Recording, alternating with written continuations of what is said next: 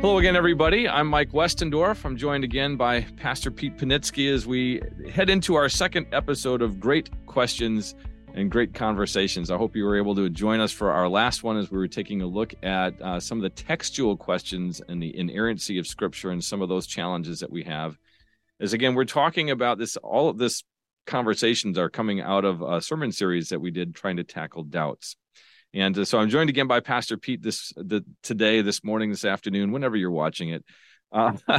We're talking about it now. And a question that came up that I thought was really good, and it's certainly on the minds of a lot of Christians, and I think even in the world, that is, especially in America, where there's, spirituality. I saw, it was like at an old open pantry, I saw a shop that was selling spiritual aids. Just to help with people's spirituality. I'd never seen a shop like that before. And I just thought, wow, this is interesting. But the question that we want to tackle in this episode has to deal with denominations and the challenge of where this comes from.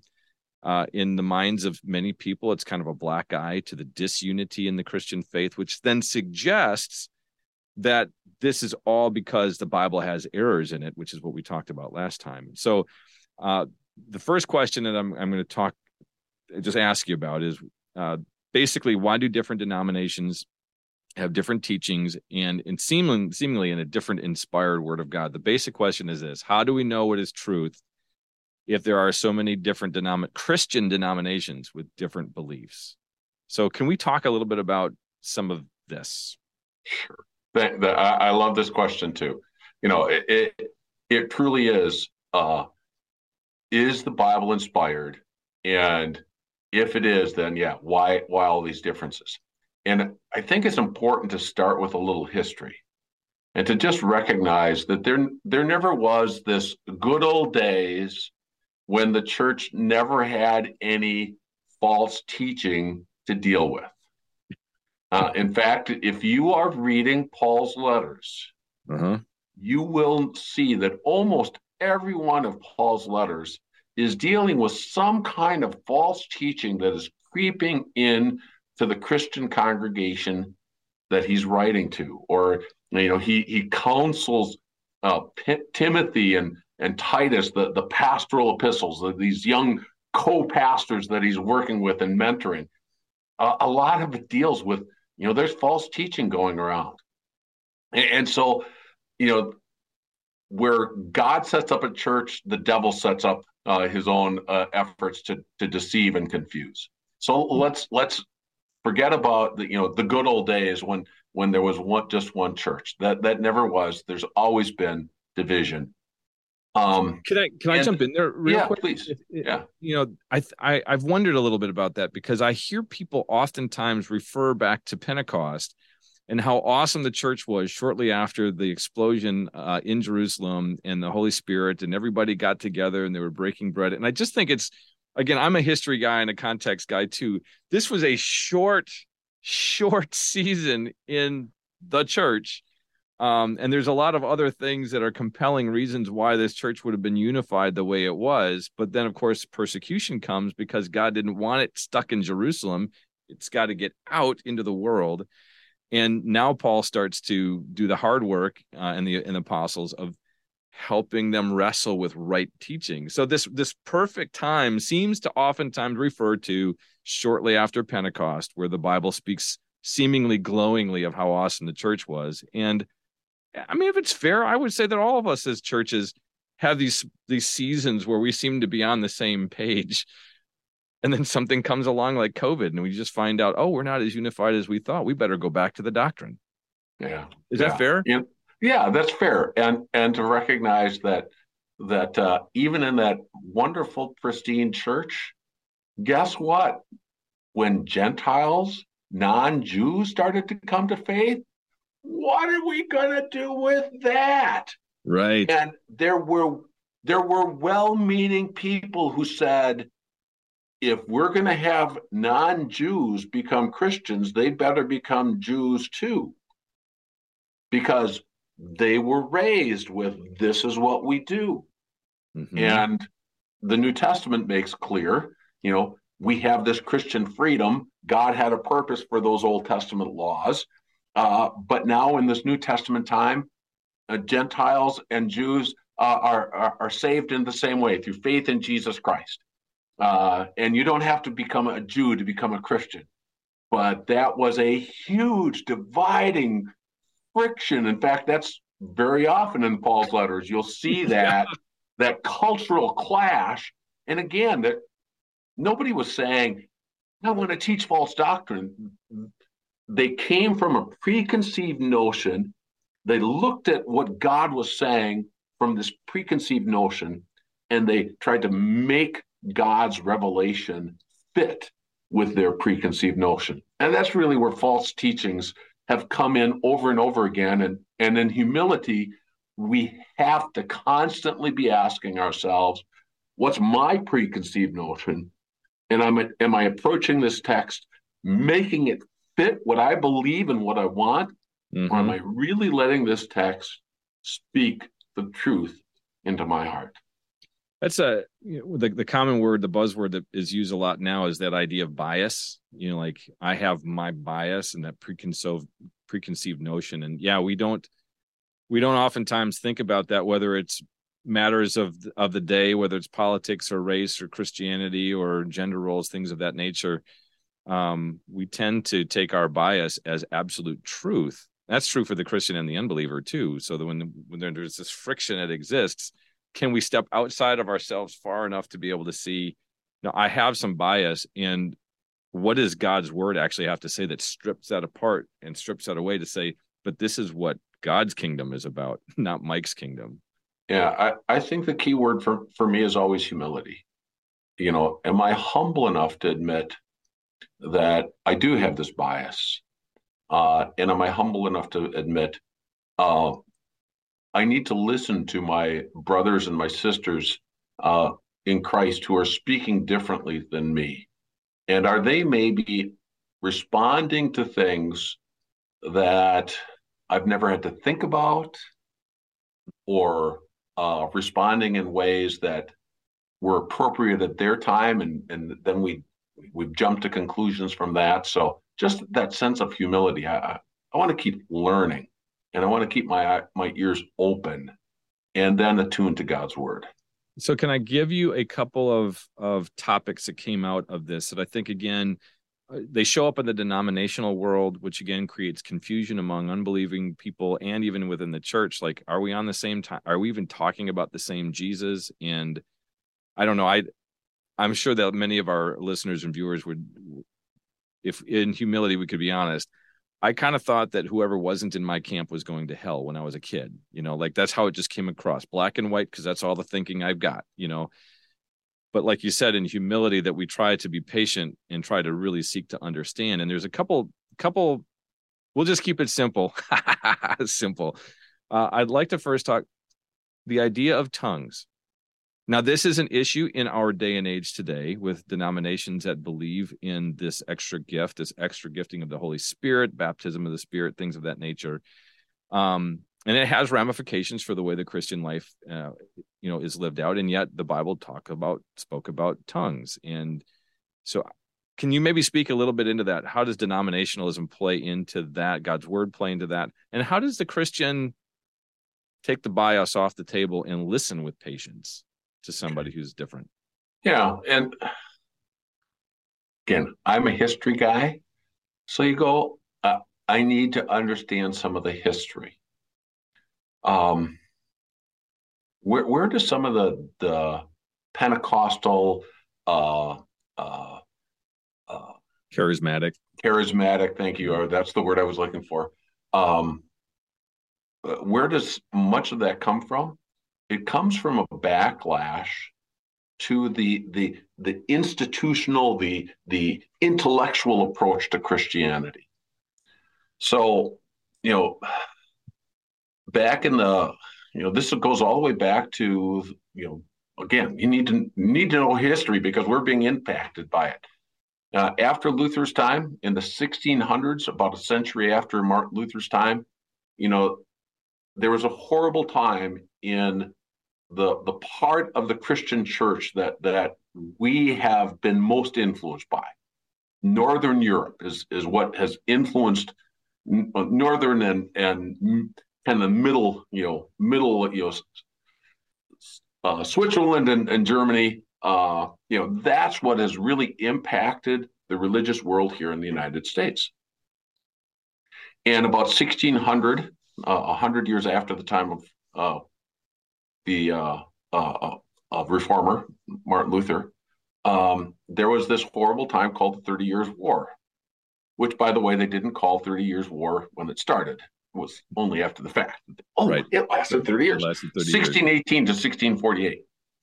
Imagine a third of your total population being gone. And congregations suddenly are these huge congregations because there's not enough pastors. And the church has become focused so much on the state church. If you are part of this state, you are part of the church. Whether you believe or not, you're part of the church because you were born in this province. And so Christians looked around and just went, Christianity is more than just knowing, the Bible says that Jesus died on the cross. Christianity is saying, I know that, and I believe that he died for me, and that changes the way I think and the way I act. But they looked around at the standard churches, the state churches, and went, there's something wrong. And we need to reclaim that personal relationship with the Savior. And so this focus on the personal experience became so great that now this is how we know for certain that we're saved, because we have this personal interaction. And the danger with that is once you start thinking about your own personal, am I responding correctly? Guess what? If you're honest, you'll always be saying, I'm not doing as well as I should. Yeah. Right. You're always going to come up short. But that's really where the charismatic focus came from is I need signs. The Bible, God's word, God's promises aren't enough. What will really reassure me that I'm a believer and Jesus died for me is some experience that I've had. So, in the Old Testament, or in the New Testament times, Jesus used speaking in tongues as one of the signs. In Mark chapter 16, the gospel says that right at the end of that chapter, Mark chapter 16, go and preach the gospel to all nations, make disciples, preach the gospel to all nations, and these signs will accompany those who believe. They will speak in tongues, they'll pick up snakes and it will not harm them, and there are some churches that pick up snakes. Oh, you read the New Testament and go, oh, I remember Paul being bitten by a snake, and everybody thought, oh, this is right near the end of the book of Acts. God must really hate him. And he shakes the snake off into the fire. These signs reassured the hearers that these were truly God's apostles. And in 2 Corinthians 12:12, Paul says, the signs that mark an apostle, signs, wonders, and miracles. In other words, not everybody did these things. Yeah. And in Corinth, where they said, oh, we want this flashy sign of speaking in tongues. Paul said, you really want to do something good for the church, if you want a spiritual gift, seek the spiritual gift of love. Because if you don't have that, nothing else is going to work. So just because somebody claims that they have this spiritual gift, I'm going to search the scriptures and I'm going to compare with what they teach, because, the devil can use false signs that confuse people. And I'm not saying people who speak in tongues are demon possessed or anything like that. Don't get me wrong. I'm just saying that that's not a clear indication that they're speaking the truth. The only way I can know for sure is from the inspired Word of God. And I know that the Bible is inspired because I go back to the empty tomb. Last week we talked about, how do I know the Bible is true? Because I'm always going back and saying, prove to me again that the tomb is empty. If the tomb is empty, then the Bible is true. And that's what I'll use to examine whether the church is teaching the truth or not. Good. Well, I don't know. Sorry. Well, like you said, I mean, some of these questions, that's why we said it's a great question and a great conversation, because it really does require that. Some of this you won't process all in one video show. You're not going to have all of your questions satisfactorily answered. It's going to be a journey. But I think that your point about humility, understanding history, I'm a history guy too. I'm a context guy. And I know that some of our listeners are not. They're just like, give me the black and white answer. That's all I need to know. But the reality of it is that there's nothing new under the sun. We've seen this before. It's actually biblical. We've seen this in the Bible before. The question is, like you said, I appreciate you came back to love. How do we deal with one another? If they claim to be a brother and sister in Christ, let's start there. And then start with God's word instead of saying you're not a brother or sister in Christ because you're part of that church, you believe that thing, when we really don't have the full context and really understanding that person. However, if I can have you just speak into this, I'd talk about, before we wrap this up, because there is the truth.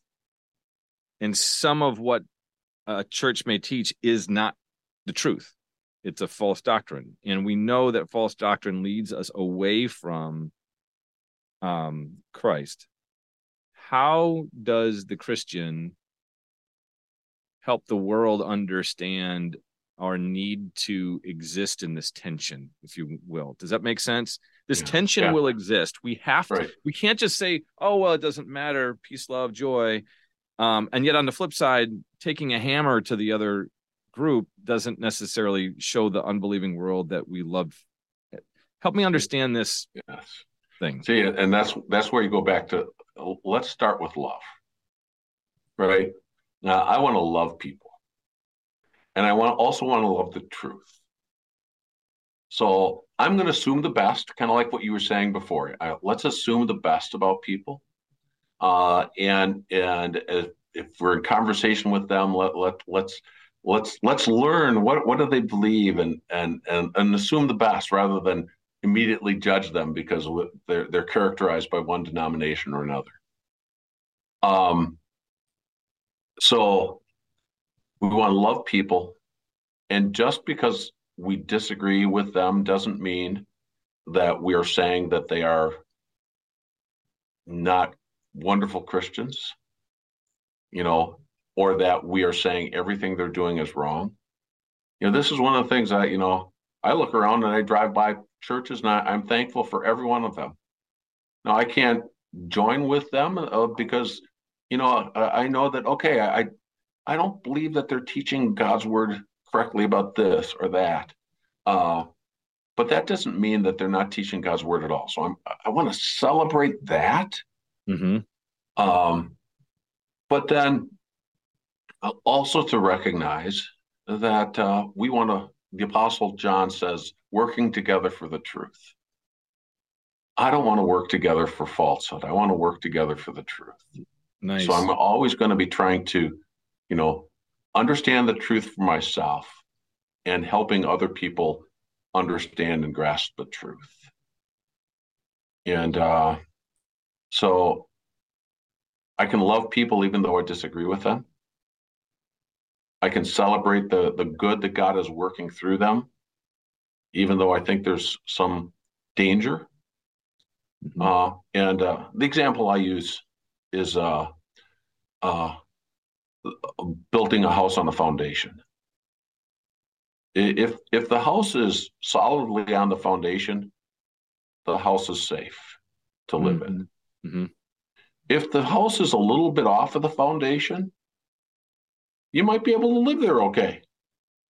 You have cracks in the ceiling, but yeah. but there's some danger that it will collapse. Right. And that's true about false doctrine. The Christian church, they're teaching on Christ, is going to build up people's faith, God be praised for that. If they're missing something, like what we believe about baptism, that baptism is God's promise to us, a personal, like a hug from God that our sins are forgiven. And if a church teaches that baptism is primarily your act of obedience to God, that you're submitting to God, well, that's a part of baptism, but the primary thing is, they're missing out on God's hug. Oh, I want them to know that too. Mm-hmm. Which is why we're going to stand for the truth here, and we're not going to join in this, particularly when you talk about church work together. Right. Yeah, but we're going to still celebrate the fact that Christ crucified, risen, and reigning is still preached in many of those places. Right. We talk about, we confess in the Apostles' Creed the holy Christian church, the communion of saints, that there is one church, and that one church is everybody who believes in Jesus Christ. And if you believe in Jesus Christ as your Savior, no matter what denomination, you're part of that holy Christian church, the communion of saints, this gathering of perfect people because your sins are forgiven, right? Mm-hmm.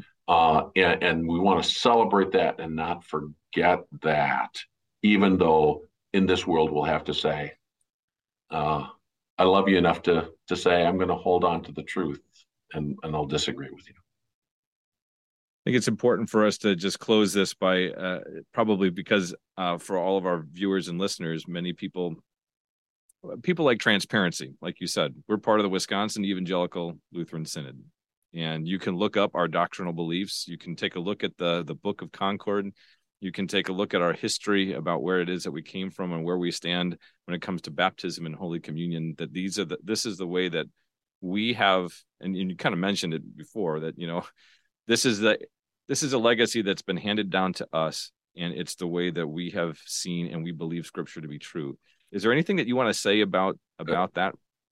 I would just say, why are you the denomination you're at? Very often people kind of throw it in my face and say, well, you're a Wisconsin Synod Lutheran because you were born that way. Mm-hmm. Yeah, and I get it. There's some truth to that. But I'm a Wisconsin Synod Lutheran pastor because I've had to search the Scriptures and let the Holy Spirit convince me that our teachings are right. Mm-hmm. But that doesn't mean that I fully and completely understand it or fully and completely apply it correctly. And so I'm still learning. I'm still this humble learner, always seeking, Lord, help me know the truth better. And I think if we as Christians all would have that approach, we would be, the unbelieving world around us would not be seeing the divisions. They would be saying, you love each other even though you disagree. Wow, yes. That's pretty impressive. Yeah. I think it's a great place to end it. That is part of our prayer. So thank you for your time with all of this, Pastor Pete. I appreciate it. Thank you, brother. This is great questions, great conversations. I hope that this has been helpful to you, and we'll be continuing to produce a few more episodes that came out of this series on some doubts, and we'll continue to tackle a few more of those. But until then, we'll see you again next time.